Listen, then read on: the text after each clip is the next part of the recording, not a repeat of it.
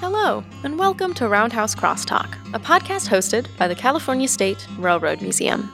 I'm your host, Amanda DeFazio, and today we'll be exploring the complex relationship between the American South and the railroad after the Civil War.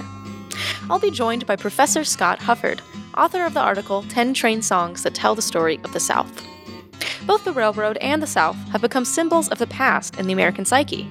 How did this association come to be? And what can Professor Hufford's collection of songs teach us about it? Let's get started.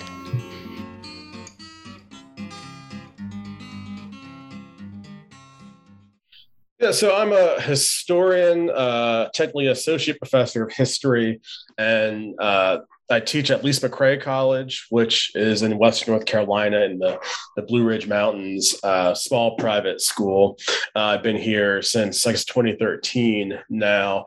My PhD is from the University of Florida, and I focus mainly on Southern history and the history of capitalism and kind of drifted into railroad history as the best way to touch on some of these themes in Southern history about capitalism and labor and things like that.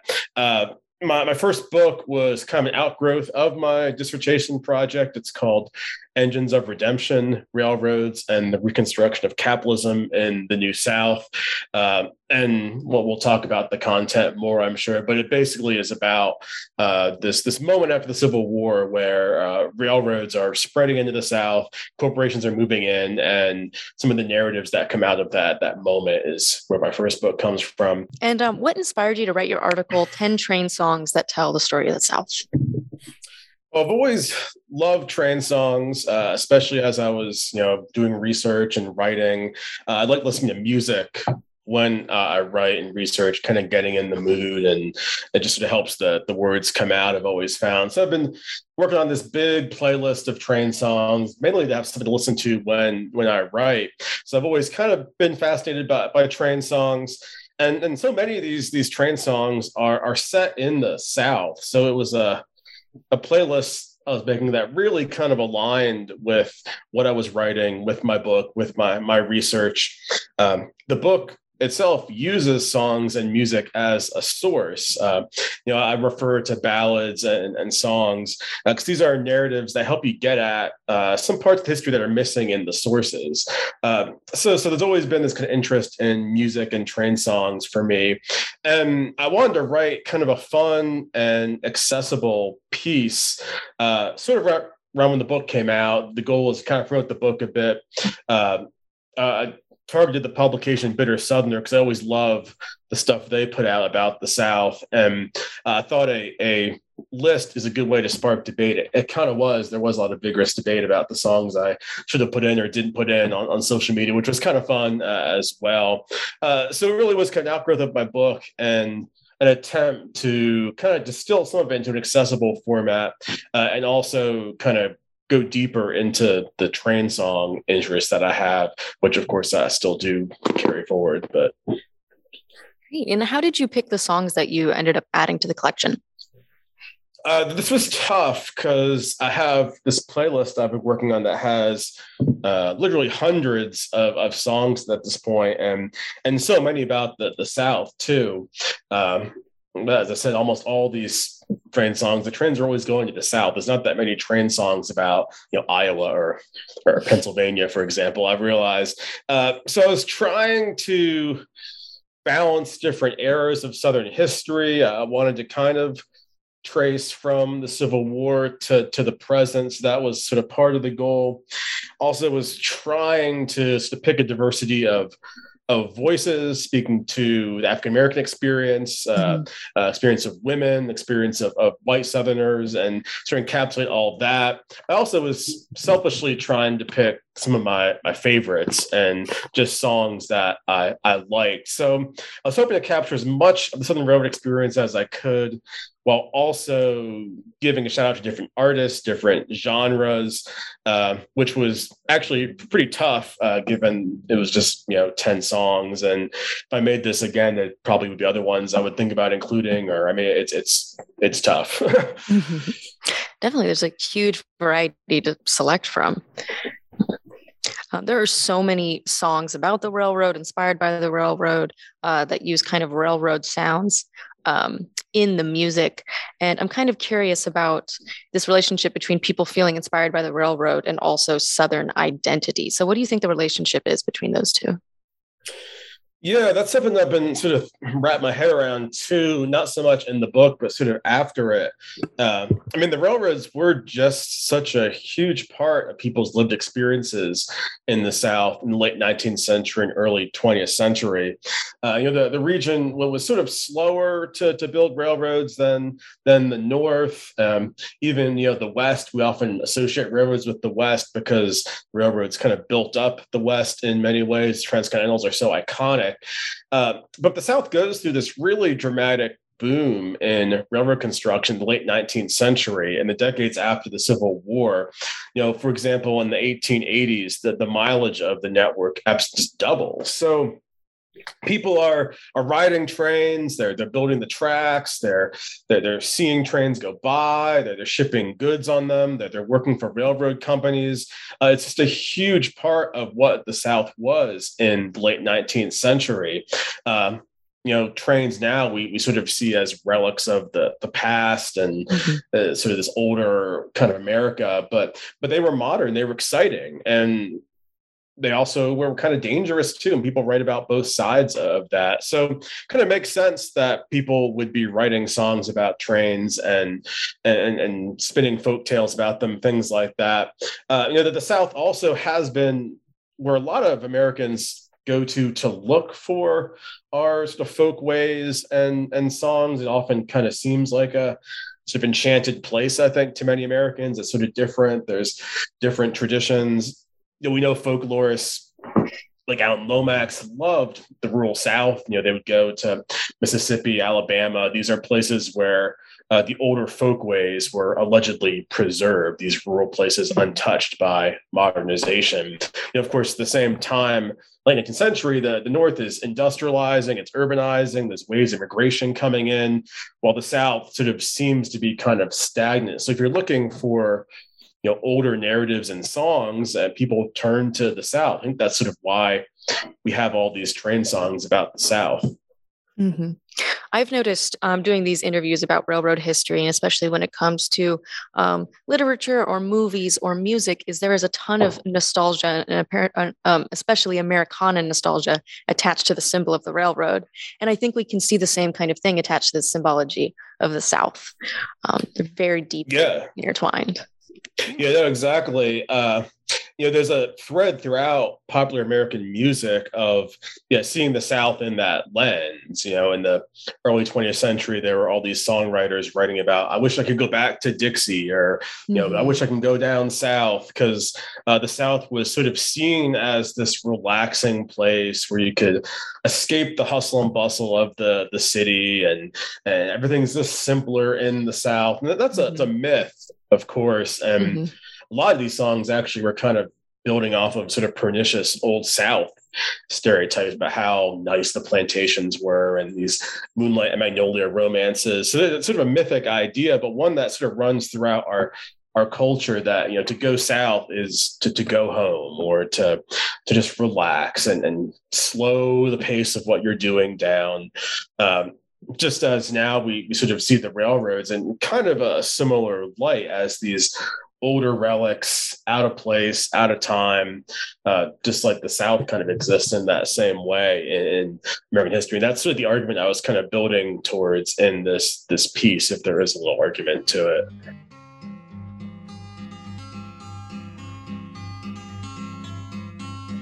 In partnership with the First Partners Office and the Natural Resources Agency, the California State Park Adventure Pass provides free entry for 4th graders and their families at 19 amazing state parks throughout California, including the California State Railroad Museum. Passes are valid until August of 2022. To sign up, visit reservecalifornia.com. You can find out more about the Adventure Pass at parks.ca.gov/adventurepass.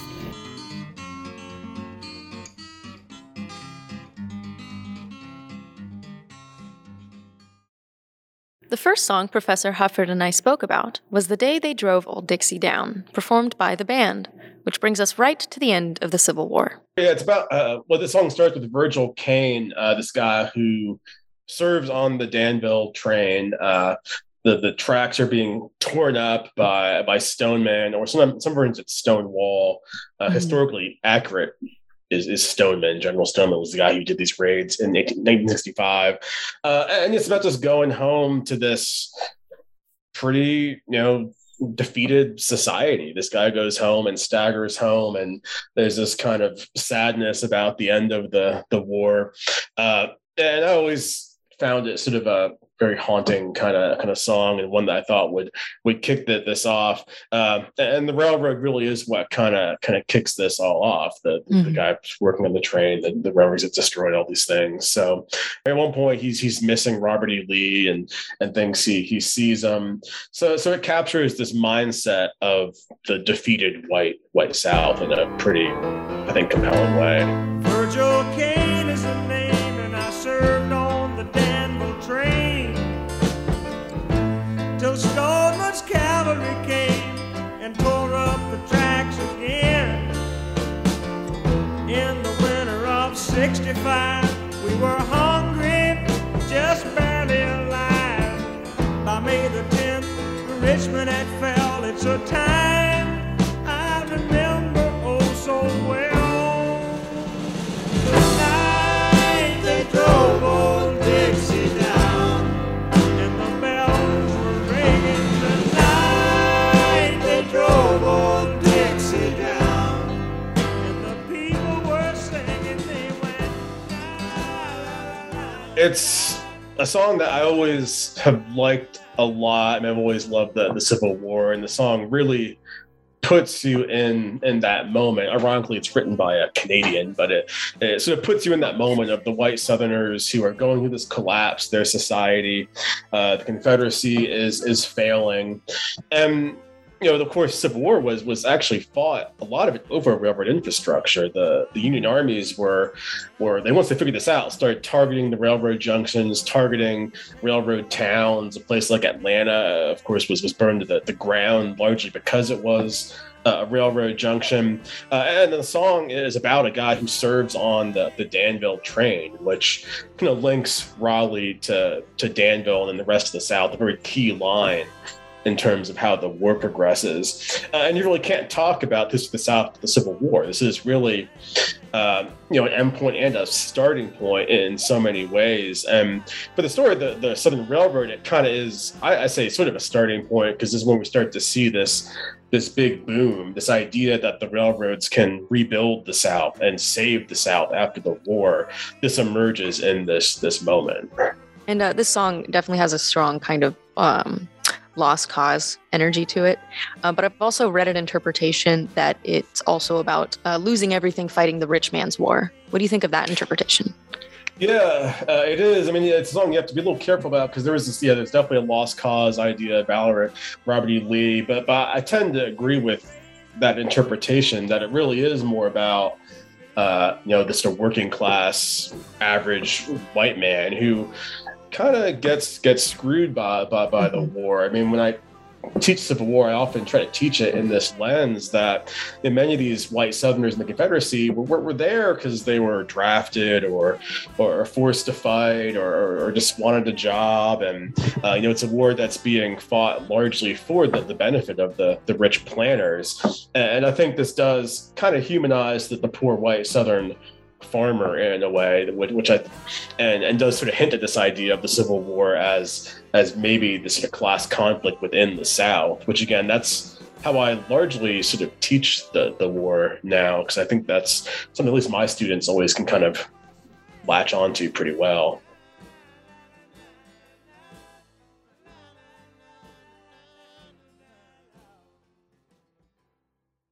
The second song, The Wreck of the Old 97, reflects the real danger that rail travel presented in the late 19th century South.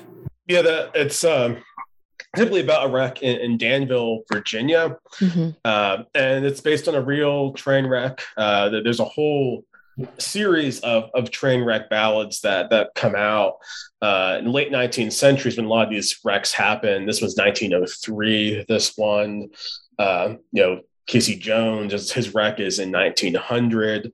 There's in the 1890s, a whole bunch of train wrecks end up going into ballads. The song itself sort of focuses on this train going way too fast, 90 miles an hour around this really tight grade, again, in Danville, Virginia. It's, I think, heading between, Washington, D.C. and Atlanta is sort of how this route would go. Guys being warned to go, he's going too fast, he's on a tight schedule, flies around this curve and wrecks the train, and then it becomes a ballad.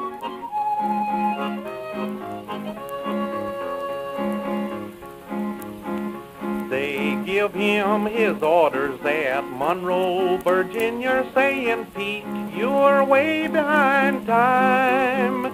This is not 38, but it's old 97. You must put her in center on time. He looks round, says to his black greasy fireman, just shove on in a little more coal. And when we cross that White Oak Mountain, you can watch old 97 roll. And the historical context here is that the South had really dangerous railroads. I crunched the numbers in my book, and by the 1890s, the South has the most dangerous railroads in the country in terms of injuries, deaths with passengers per capita. The railroads were cheaply made, they were hastily constructed. A lot of the companies that were constructing the stuff were pretty flimsy. They were going bankrupt, not really maintaining their tracks. You also have companies pushing engineers to go faster and faster. The old 97 was a fast mail train. It was one of the fastest trains in the South. So there's a sort of glamour with it too. So there's all these train wrecks going on, and people write songs about them. They make for pretty good stories. And a lot of these come from the ground up, like this one. A lot of these end up becoming sort of popular music hits. This song by the 1920s, number one hit at one point. Casey Jones was the most popular song in America in the 1910s. And there's also a hint of a valiant engineer note to it as well, because there's a line of the engineer being found with his hand still on the throttle, even he had been burned. There's kind of this honorable image that reminds me of the idea of a captain going down with his ship. Yeah, exactly. These songs really often they're sort of elegies for the engineers, and it sort of redeems these guys in death. Though many of them make kind of mistakes. They're going way too fast and maybe missing signals, things like that. So there is this sort of redemption of the engineer character. Interesting gender dynamics in these two. The song kind of ends with a warning to the wife. Just to really love your husband, which is sort of out of left field. I always think when I play this song, why are we admonishing the wife at the end of this? She at least gets a mention, but sort of make sure you love your husband. Okay. So that's sort of an odd left turn, I think, towards the end of this one. Yeah, I don't think I would expect that's where the song would end. Maybe something more like, be careful, don't drive your train too fast. Don't push your employees too much. But nope, it's make sure you love your husband. That's kind of the implicit kind of warning here, but they really end on that note. The Casey Jones song does kind of the same thing. The one version ends by talking about how his wife has his children have other daddies and other lines, implying that the wife is in infidelity, basically. So again, out of left field, we sort of slam the wife here at the end. But they're sort of odd songs, and they're all kind of jaunty too. And I'll play this song for students. They'll be, why is this song so happy? And it's like, it's kind of odd. I mean, it's sort of upbeat, and you'd think it'd be more morose, but it really isn't. Yeah, that's funny. It's weird that it's not just a one-off. There's like a whole genre of songs like this. Yeah, it's all quite morbid. Again, most of these songs, train wrecks, are set in the South. There's, the Casey Jones wreck is in Mississippi. There's wreck on the C&O in West Virginia that's gone into the song. There's a few from outside the region, but again, the South is where a lot of these are coming from, which I think is connected to this idea of just the South having really dangerous railroads. People experience train wrecks more in the region.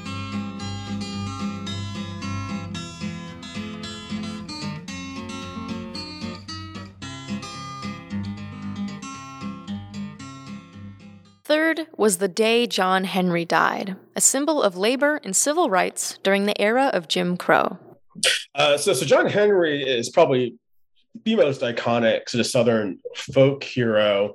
And he's been reimagined, reinterpreted probably hundreds, even thousands of times. But the story of John Henry, he's this Black convict laborer who dies of silicosis, we think.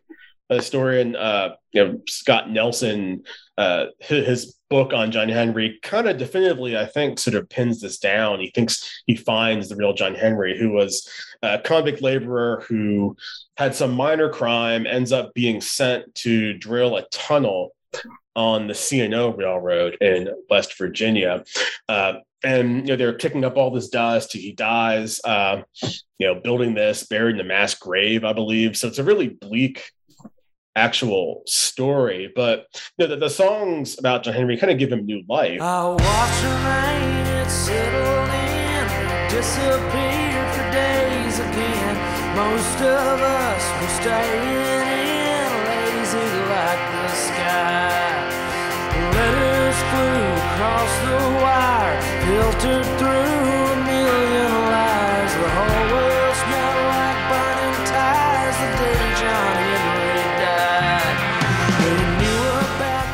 There's this, boasting about his strength and his skill and how good of a worker he is, and in the folk story, he ends up racing the machine. Usually, in most versions, he beats the machine and ends up dying in the end. So there's this sort of myth. There's this real story we think we have.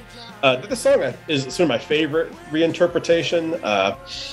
It's one I really like a lot because it captures really the tragedy of this story. It's the guy getting screwed over by big corporations. It really targets the corporations, this song, and the railroad barons, which I think kind of gets at really the spirit of the song. The Drive-By Truckers are who put out this song, and they've always been one of my favorite bands to really understand the South and Southern history. And I think they do a really nice job with sort of reinterpreting John Henry for maybe modern audiences, I guess. And what can the song tell us about the experience of Black Americans after the Civil War? We think about African Americans in the Civil War. It wasn't a great experience, obviously. A lot of folks are trying to get back on their feet. We have this convict labor system, which was pretty horrific for minor crimes, even things like vagrancy, which is basically just you're sitting around, don't have a job. You could be arrested and thrown into prison. The prisons were then selling the laborers to largely corporations, railroad corporations, coal mines, things like that are purchasing convicts from prisons. Pretty horrific treatment. There's not really incentive to keep the convicts healthy, or they're doing things like building railroads through mountains, things like that. And the songs like this kind of give us insight into, okay, we know about the swing the hammer, we humanize this guy. The song also is one that kind of spread through the network of railroad work camps and things like that, and moved through the railroad network as well. So it helps us kind of recover this experience in a pretty effective way, I think. And what do you think the significance is of the folk tale of him besting the machine at his work? And there's a sort of boasting. There is also this sort of triumph for African Americans that we have this figure that can beat the machine. And again, we have this context of Jim Crow and segregation and racial violence and oppression. And here's a figure that African Americans can celebrate, this strong guy who builds the railroad.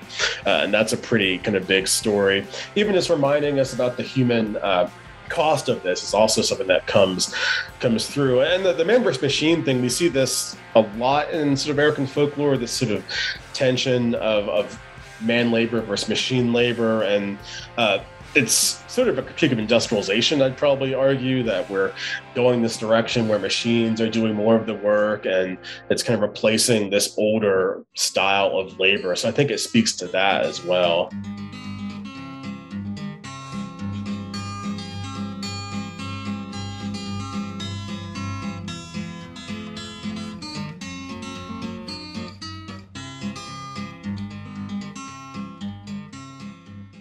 The next song continues the trend of folkloric figures. This is Railroad Bill, an ode to the Robin Hood of the Jim Crow South. Railroad Bill is someone I wrote about a bit in my first book. I was sort of drawn to this really interesting story of this train robber. He's an African-American train robber operating in the 1890s in sort of southeast Alabama, northwest Florida, kind of this sort of, at the time, pretty swampy, remote area between Mobile and Pensacola. And he essentially is able to master the movement of trains in the area and start robbing them. So he would hop on the trains. He knew when certain ones would go certain places, sort of predictable schedule. He starts robbing the trains. Some of the folk stories talk about him redistributing the ill-gotten gains along the line as kind of like a Robin Hood sort of figure to other African Americans. Basically, he ends up getting involved in a shootout with law enforcement. He kills the sheriff of Bruton, Alabama at one point. So there's this very vigorous manhunt for this guy, which ends up ensnaring all kinds of innocent African Americans too. It's kind of a horrific outburst of racial violence that happens when they go after this guy. And eventually they do capture him. He's shot, he's killed. Railroad Bill, you never worked and you never will. Ride. Railroad Bill, he's a mighty mean man. He shot that lantern right out of that brakeman's hand. Ride.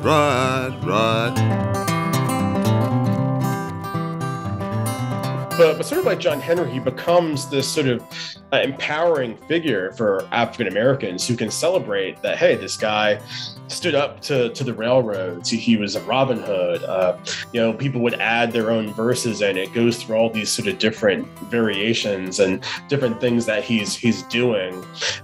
People always sort of love train robbers. Jesse James is the other kind of main example of a train robber that Americans sort of love. And, the love of train robbers, I think, kind of comes out of the idea that we can see these guys as fighting back against these corporations. People are getting screwed by the railroad.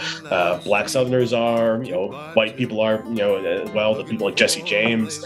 And, how do we fight back? We can at least cheer for the train robbers who are, doing things that maybe we wish we could do. So that's sort of where I think a lot of the Railroad Bill stories are coming out of. This, the context of Jim Crow, but also this bigger context of, hey, this guy's actually, standing up to the railroad companies, which are kind of screwing us over by this point in history.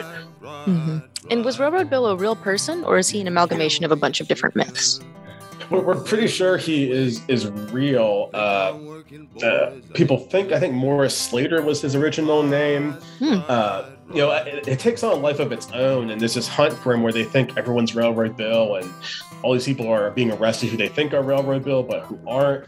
And there's these sort of odd supernatural elements to the story too. People thought he was impervious to bullets. They thought he could shapeshift. There's even a newspaper article about him shapeshifting into a fox and vanishing into the woods. So it takes on this sort of weird supernatural quality. And there was a real guy robbing these trains, and the argument I make about him in my book is that the supernatural stuff just comes out of him using the railroad network. He's able to adapt and slip away on the trains. It's not really because he's using magic, but he's able to sort of master how the railroad network is working and take advantage of it, using it against itself. Yeah, exactly.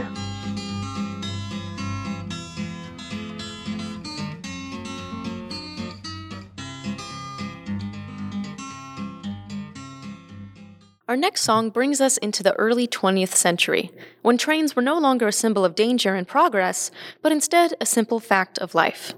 Freight Train by Elizabeth Cotten uses the train as a metaphor for the winding roads of her own life. Yeah, but the 20th century, we do start to see these meanings shift. The historical context, we start to see people driving cars, obviously. And by the 1920s and 30s, there's roads snaking through the South. And of course, after World War II, we really see passenger rail go into pretty huge decline, a dramatic sort of crash, and everyone's sort of riding cars and driving cars. And of course, more songs are about cars and things like that then. So we get this kind of flip, and Freight Train sort of captures that. It's about this experience of just watching trains.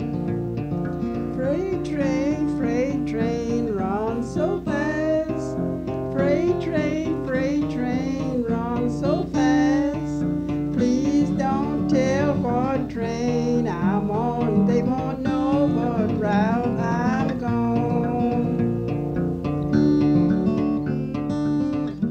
Like I said, by the 1890s, not every 10 Southerner lives in a county that has a railroad in it. So people are seeing trains all the time. And Elizabeth Cotten, who writes this song, lived in Carrboro, North Carolina, which is sort of outside Chapel Hill. At the time, it was a pretty industrial kind of town. It was, a mill town. There's textile mills, of course, lots of passing trains. The rail line's still there, but trains pretty rarely go through there now, I think. And, she sees the trains passing by, writes the song, simple, catchy. It's just a common experience of seeing a train. It's a dramatic moment when a train goes by, and sort of relaxing. There's a contrast, of course, with relaxing on the porch while this fast train goes thundering by. Every time I hear a train, I always, perk up and take notice, and it's just this dramatic moment. And the song kind of just gives you that. This puts you in that idea that you're seeing a train go by, you're thinking about it, and it's quite a good one. She writes something like, "When I die, bury me next to the track so I can keep watching them pass by." And again, that's again the experience of much of people in the South. There's a lot of railroad towns, and not just the South, the nation at large. And and it takes on, again, this kind of more nostalgic, kind of romantic idea, especially once trains start to fade. But people love watching trains, obviously, and the song captures that. Definitely, yeah.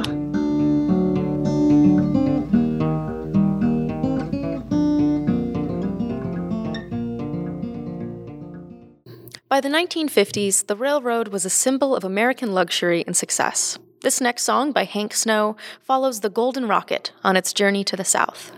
This one, I sort of chose it because for me, it kind of gets you in the sort of excitement of rail travel, which, again, we don't have that too much anymore. I mean, no one really thinks about Amtrak as sort of the peak of excitement. I mean, I kind of like it, but I mean, a lot of people would rather, of course, fly a plane or drive or things like that. But in the mid-20th century, that there was this sort of attempt to really make railroad travel glamorous and fast. We have the companies putting in these fast streamliner trains, which look kind of cool and really sort of try to capture people's imaginations.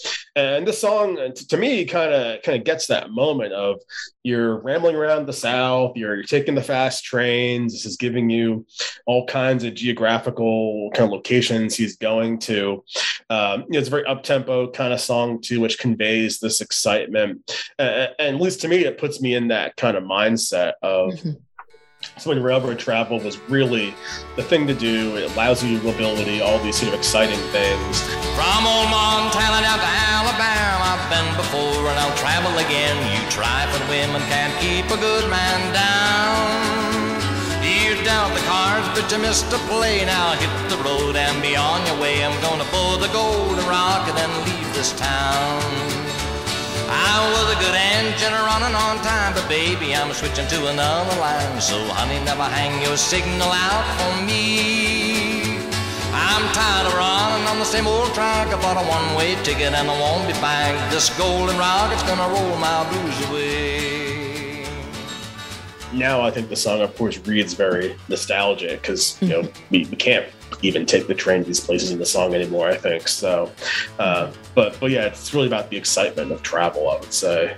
The excitement and the luxury. Yeah. The golden age of rail. And what year would you say that this song kind of exemplifies, or what range? For me, it's sort of the 30s, 40s, 50s. sort of the sort of twilight, I guess we would say, of fancy rail travel. The Streamliners are kind of the 30s. I think a lot of them are sort of coming in. And I think he's sort of writing the song as this era is sort of drawing to a close, really. And as we're starting to see, of course, the cars come in and things like that. So it's at that kind of transition point.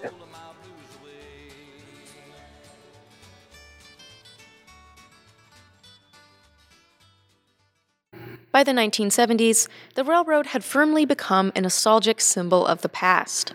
The City of New Orleans by Steve Goodman asks us to remember the golden age of rail.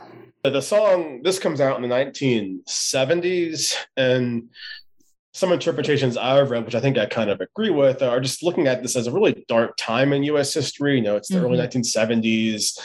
It's very divisive. We're mired in Vietnam. We're sort of coming out of the 60s, are kind of unraveling into tumult. So we have this, kind of divided country, lots of sort of bad feelings. And the song is this sort of uplifting narrative about American unity, I would say. It's about, good morning, America. And, it's about traveling between the North and the South. Riding on the City of New Orleans, Illinois Central Monday morning rail. There are 15 cars and 15 restless riders, 3 conductors and 25 sacks of mail. They're all out on the southbound Odyssey, and the train pulls out of Kankakee, rolls past the houses, farms, and fields, passing towns that have no name, and freight yards full of old black men, and the graveyards of rusted automobiles, singing good morning America, how are you? Saying don't you know me, I'm your native son. Yes, I'm the train they call the City of New Orleans, and I'll be gone 500 miles when day is done. It's set on City of New Orleans, which is, it's one of these iconic passenger rail trains. It links Chicago and New Orleans. This would have been the Illinois Central Railroad back then. And, this historically, this railroad played a role of unity. I read about this in my book, how in the 1870s and 80s, they touted this line as one that can unite the South and North. We have this line that links Chicago and New Orleans. We can use this to kind of bind the country together. And the song really gives us that same kind of idea where we're seeing, the Pullman porters, we're seeing scenes outside. It really gives you this sort of romanticized trip that unites the country, I think. Saying, don't you know me, I'm your native son, and I'm the train they call the City of New Orleans. I'll be gone 500 miles when day's done. By the 1980s, the industrial symbol of the railroad had faded into the landscape. This REM song, Driver 8, conjures up the image of the decrepit railroad as a pathway into the mythological land that is the American South. Admittedly, probably my favorite train song. It's one that I like a lot. I've always liked REM quite a bit. And they become, of course, this sort of super popular band that everyone knows about. But in the 80s, they really were sort of a Southern band. They came out of Athens, Georgia. They kind of leaned into Southern folklore and Southern legends in their early albums, the ones that I like a lot. This one's off of Fables of Reconstruction, which is even referencing Reconstruction in the album title. And the album and song I've always really loved because it's kind of dark. It's sort of murky. It's sort of giving you this kind of idea of the past coming up here. The walls you build up, stone by stone. The fields divided one by one. And the train conductor says, take a break, driver 8, take a break. We've been on this ship too long. And the train it also, I think, really captures the ambiguous relationship between the South and the railroad. It's again, not really an uplifting song. It's sort of dark. It's in a minor key. There's warnings about speed and engineers going too fast, which that's an echo of course, these earlier train wreck songs. There's really great rural, almost kind of Southern Gothic imagery in the song. There's a preacher selling faith on the Go-Tell Crusade. We see fields, things like that. They're also referencing the Southern Crescent, which was the Southern Railway's sort of iconic route through the South, which again, at this point, by the 80s, it's probably pretty much a faded remnant of the old glory days, but it's one that I just love because it has this kind of dark, sort of Gothic feel to it, which kind of meshes with how I see the railroad in the South as not always being a great thing, as being sort of inspiring these darker narratives.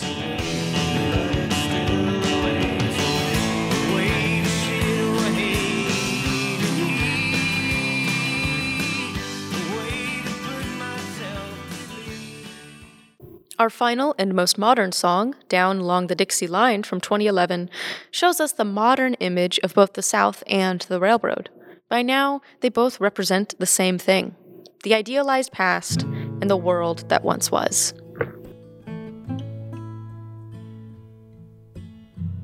We sort of talked about this earlier, this idea of the South as a land behind the time, or stuck in the past, or stagnant, or slowed down.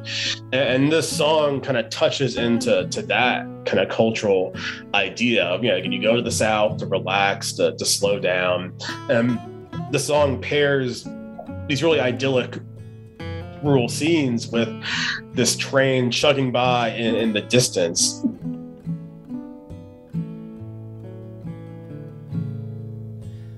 Way down in Dixie, oh, do they miss me? Down along the Dixie line, banjos are strumming, horse fries are humming, ripe melons on the vine, the golden the gray we'd sing, look away, way down along the Dixie. In many ways, kind of the fast train kind of accentuates the sort of rural, slowed down kind of scenes. It's about missing the South, really, the song, and it's sort of about maybe probably a Southerner who's out of the region, missing the relaxation. But I think it also does speak to some deeper nostalgia about railroads, too, about the fireball train that they talk about. So for me, this song really gets at this idea of, again, the South and railroads both kind of being dumped into the realm of nostalgia by the time this comes out, which is, 21st century, this one. You can definitely see the changes in what the railroad means to these people as we look through these songs. In the earlier songs, the railroad means modernity, it means danger, it means exploitation, and then gradually it transitions to basically blending in with the natural landscape. It's considered antiquated and comforting, even. Yeah, and the Down Along the Dixie Line, really, that's an excellent point, too, that that it is almost in the landscape. It's meshing with it. It's part of the scenery. It's not something you're really take notice to. It's just there. It blends in. And even the railroads first show up, they didn't really blend in. They were dramatic. The idea of the machine in the garden is one that pops up in American literature. A lot of the train disrupting the American pastoral ideal. But yeah, at this point, it kind of just blends in. Yeah, we don't even think of it as ugly or industrial. It's just there. Yeah.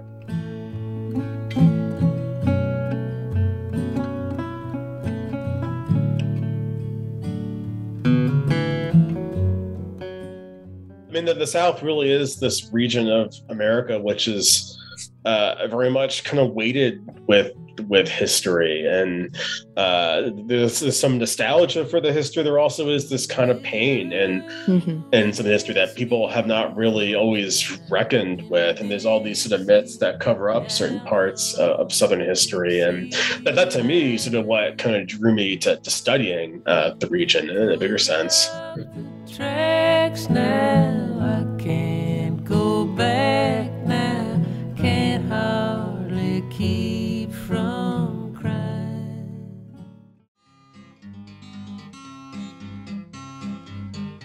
The California State Railroad Museum is now the proud home of a new exhibit by the National Model Railway Association. Next time you're in the museum, make sure to swing by our state-of-the-art exhibit up on the 3rd floor, where you'll see beautifully designed model railroads and a look behind the scenes of the hard work that goes into model railroading. You can also see an exhibit reveal up on our YouTube page.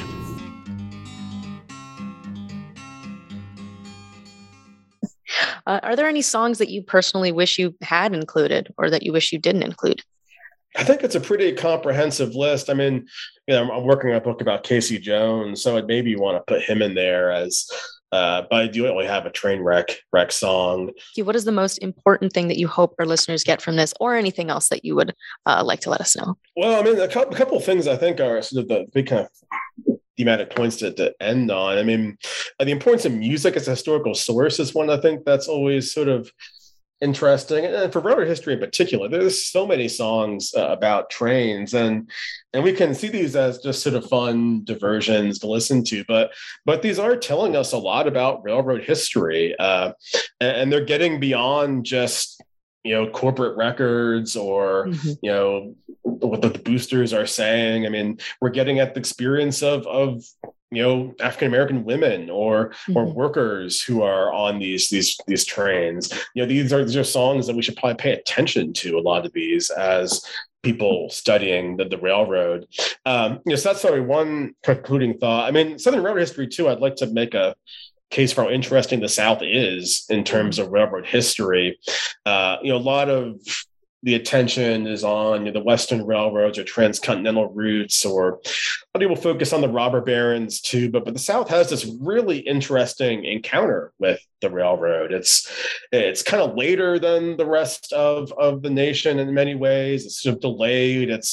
It's kind of troubled too, because we have all these dangers and wrecks, and that the railroad has this kind of ambiguous kind of image in the South. It's not always good. I mean, the people at the top were saying the railroads were good, but railroads have these kind of darker meanings. Where I live in Southern mountains, especially, there's this kind of darker meaning. In Appalachia, the railroads come in, and that's when the coal mines come, or the trees are cut down, or things like that. So there is this sort of interesting way that the South really complicates railroad history. Of course, we think about race too as a huge theme in this as well. How Southern railroads are where segregation was largely planned and implemented on Southern railroads, and the Plessy v. Ferguson case was about the railroads. So that's probably my maybe concluding thought. Just thinking about the importance of the South in railroad history and what this tells us about the railroad and about capitalism more broadly. Well, thank you so much for joining us on the pod today. We really appreciate it. Oh, thank you. Always love the chance to talk about train songs, and had a good time. Thank you for tuning in to this week's episode of Roundhouse Crosstalk, a podcast hosted by the California State Railroad Museum. If you enjoyed this episode, make sure to hit subscribe so you don't miss the next one. Goodbye, everyone.